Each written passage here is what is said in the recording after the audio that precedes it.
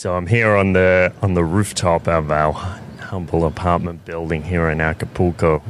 Picture behind me, you can see the Grand Hotel Acapulco. And I just wanted to give you a few quick notes about the conference.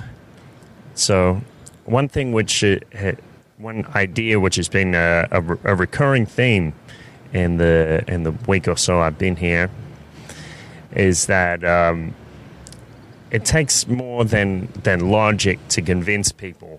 So for me, I'm a very analytical person, and when I'm discussing the ideas of liberty, a lot of the time I will use these logical arguments like these premises lead to this conclusion, and that's that. That's not always helpful. It's helpful for certain kinds of people at certain times, and if you can get people into the right state of mind, then that can be useful.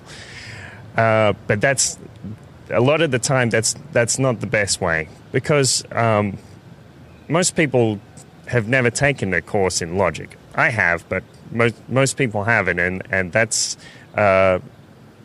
Sometimes it's like a foreign language to them, and they don't see that see how important logic is, or how truthful logic is, leading you from A B, therefore C, and that sort of thing. They're not going to be able to see the truth in that. They don't even know that there is some kind of objectivity to logic. They think you can just kind of throw a few premises together, and then the conclusion is what you feel. So the question is, how do you get people to feel something good about liberty? And so, for example, I was talking to Anand Pashanta the other day, and he was talking about how he has this picture on Facebook, and it's him on the back of a motorcycle, and he's got this huge firearm strapped to the back of his strapped to his back, and tall mountain of a man, long flowing hair, riding into the sunset, and that's an image which is going to captivate a lot of people. Like, they're going to see this rugged cowboy or bad boy archetype fixed in their mind, and that's not something that's always so easy to forget as just an argument about why taxation is theft, or taxation is robbery with menaces or extortion. Barry Cooper, in his speech, brought up the classic. I think it's originally from Socrates, ethos, pathos, and logos. So you need to have credibility in the mind of the listener, or in the mind of the reader, before they'll even be willing to consider your argument. Then you need to back it up with logic, and then you need to follow through with emotion. And a question that's also in my mind is can you hit them with negative emotions, or does it need to be all positive? I guess, like most things in life, it's going to be a mix. I wrote the article recently that the system works, and it's not like a lot of articles or essays that I write are these purely say a priori logical arguments. But this was pointing out how if you say the system works, you're unknowingly supporting all this murder and all this chaos that's in the world because of central banking and governments. But that's going to be very accusatory for a lot of people, and I'm not sure how if that is so beneficial, but I guess it's definitely one aspect.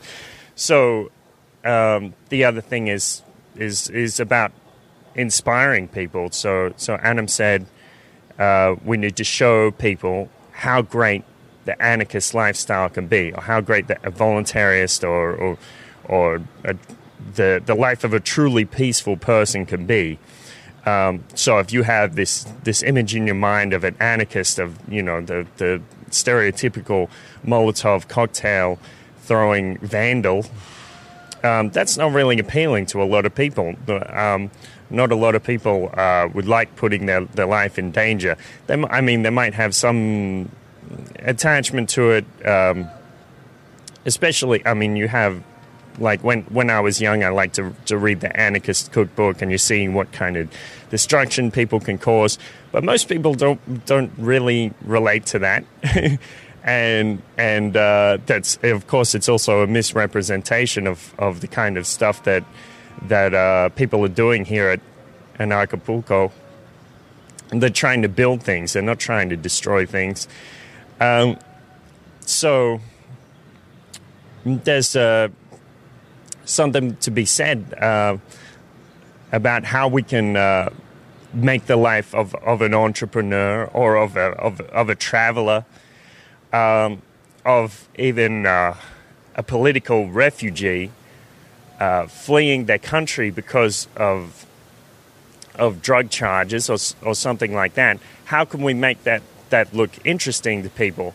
How can we make people feel compassionate as well for the victims of the war on drugs, or the war on so many things?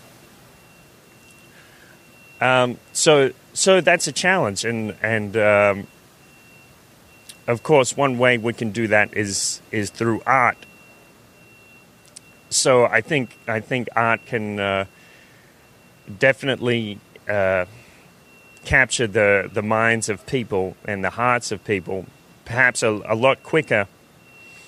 I remember there's the famous painting by Picasso. It's called Guernica, and the painting is it's drawn in his famous Cubism style, so you can see multiple sides of people's faces. But it's not just because of that; it's chaotic. You can see that it's a picture of a town that got fucked up. Guernica being the site of many bombings. Once had an exhibition. A general came up to Picasso and said, I really love your work. And Picasso said, I didn't do it. You did. And that's the kind of powerful emotional message which you can capture very quickly in art. So I do think more artists should make movements in the liberty movement. Should create things that show the beauty and the majesty of liberty, which is especially if you're doing visual art. I don't think that's an easy thing to capture, but that's the challenge of the artist, to make the sublime into something that we can picture. So, of course, I performed my song the other night to Acapulco, and people loved it. And I think that helps. It helps capture the imaginations of people down here, and it helps them think. How are we going to build a new society without government? And how are we going to make it great and more peaceful and more prosperous? So those are just a couple of thoughts. Good to talk to you guys. This is my second last day here. Tomorrow I'll head back to Guadalajara with Aaron, and good talking to you. Peace out.